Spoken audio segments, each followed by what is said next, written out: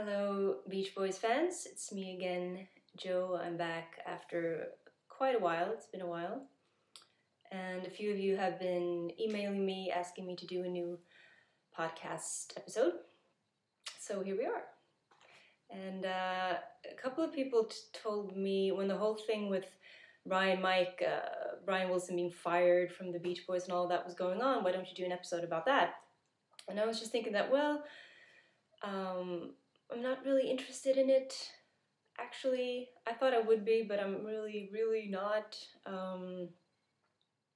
Just because I was never that excited to begin with about Brian being back with Mike and the other guys. And yes, it was a big deal for the 50-year anniversary. It was a special time and occasion. I'm glad they did that last album and tour, but I don't know. I never really saw them staying together forever, however long that will be, but I don't know, I mean, it's just not interesting. Mike Love is not an interesting artist, all right? Can we just all agree on that? Well, I know we can't, but I think, that's what I think anyway.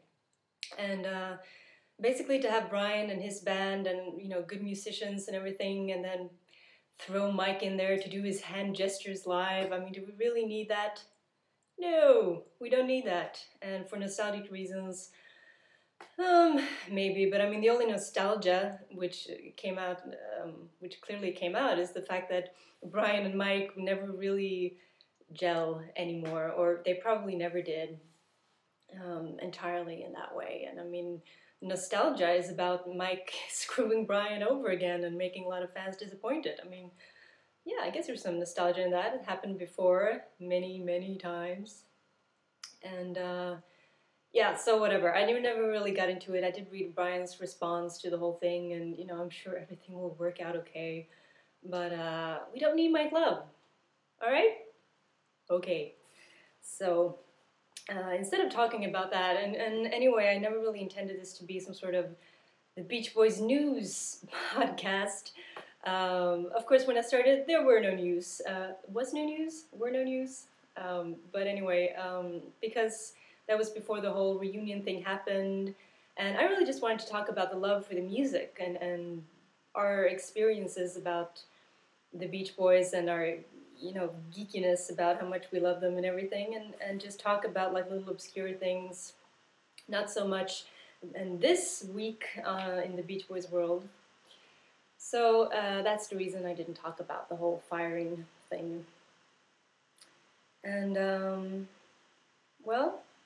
I wanted to ask, maybe you did this too. I mean, when you were, say, in school or had like your worst period of Beach Boy geekdom, when you just read everything about them and you just kept, printing out a bunch of articles from the web and putting them into this giant binder and bringing that to school with you and sitting in back of class and reading about the Beach Boys when you were supposed to be paying attention to the teacher? No? Me neither. But I did find this little tidbit from such a collection of things printed out from the web. And really, this must have been like the late 90s.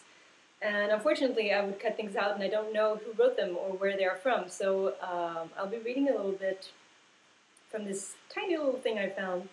And if any of you who are watching wrote this, or if you know who wrote this, please let me know, and I'll be very happy to give him or her credit for it. I wish I had the information, but I don't. So basically, it's all about the song "It's About Time," the Dennis Wilson song from Sunflower. And it was written by Dennis Wilson, Bob Birchman, and Al Jardine. And this is like an analysis of that song. And this might go on for a while because I'm actually going to read a few pieces from this. And I just thought it was interesting because it was one of those songs that never got much attention. No one really cares about it. I mean, it's a song I think most of us fans like, but we just never really... I don't know, it's not a big, giant hit or something that has gained a lot of critical acclaim or attention. So basically it's, I'm going to read a few parts from this thing. The song is fairly short. There are only two verses, and they present a clear contrast. The first verse talks about the past and the errors of the singer's ways, drug use, pride, egotism, and a focus on the artist as an independent individual. The last lines of the verses hint at the transformation to come. The second verse talks about the present and future, describing a different set of characteristics: humility, self-awareness, childlike simplicity, and a sense of being part of a greater whole. And let's see.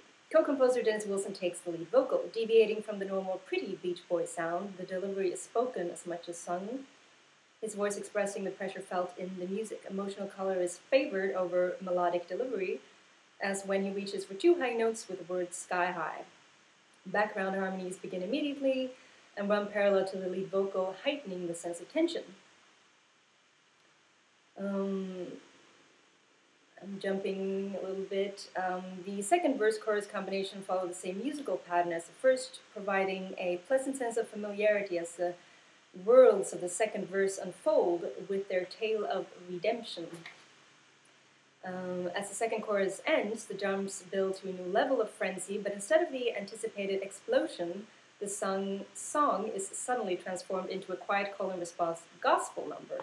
Suddenly there is nothing but a slow, commanding bass line with faint vocals overhead. And it's a lot about this stuff about musical details in the song, lyrics and what they describe and so on. And I'm jumping again. This recording is a beautiful incarnation of the rock aesthetic. It is a true collaborative work with multiple songwriters and musicians working together seamlessly and with little input from Brian Wilson, the often-led genius of the group. The words are meaningful and expressive, but clearly rely on rock instrumentation and vocals to achieve their impact. The recording is wonderful, with every note, instrument, and sound contributing to the overall unified effect. A sense of liberation, of release from constraints, is expressed by both words and music. Blah, blah, blah, blah, and the whole recording achieves an artistic effect that far transcends traditional elements of a song. And there's a lot more to this. I'm not going to read you the whole thing. We'll be here all day. But I'm wondering, if you know who wrote this, let me know. And it's this really detailed exploration of the song. And I just like whenever I find one of those little obscure pieces that is about something that has not been talked about again and again or written about the Beach Boys. And I thought this was a nice little thing. And what else did I want to ask you? My source of information, my listeners. Oh yeah, of course. I was looking at iTunes among some Beach Boys stuff. And this whole Like a Brother thing with, I think it's Wilson Lamb and somebody? Is it Jacobson? No, that's this other collaborator. Well, if you know what I mean, you can probably let me know what it is. So I'm assuming that's Karen Lamb and Dennis and whoever it is. And let me know if that is an album worth getting. Like a Brother, it's called. Let me know what you think about that if you'd like Beach Boys Podcast at gmail.com, or if you just know some information about what that project is. I would appreciate you letting me know. And I also found this thing on iTunes with, I don't know what it was, but it said Mike Love and the Beach Boys. Interesting. That was an interesting view. I don't know that he ever went by that. I mean, is it really Mike Love and the Beach Boys now? I mean, surely that has to be like Mike Love without the Beach Boys, because who is left when he uses that that name, I wonder. Anyway, enough of Mike Love.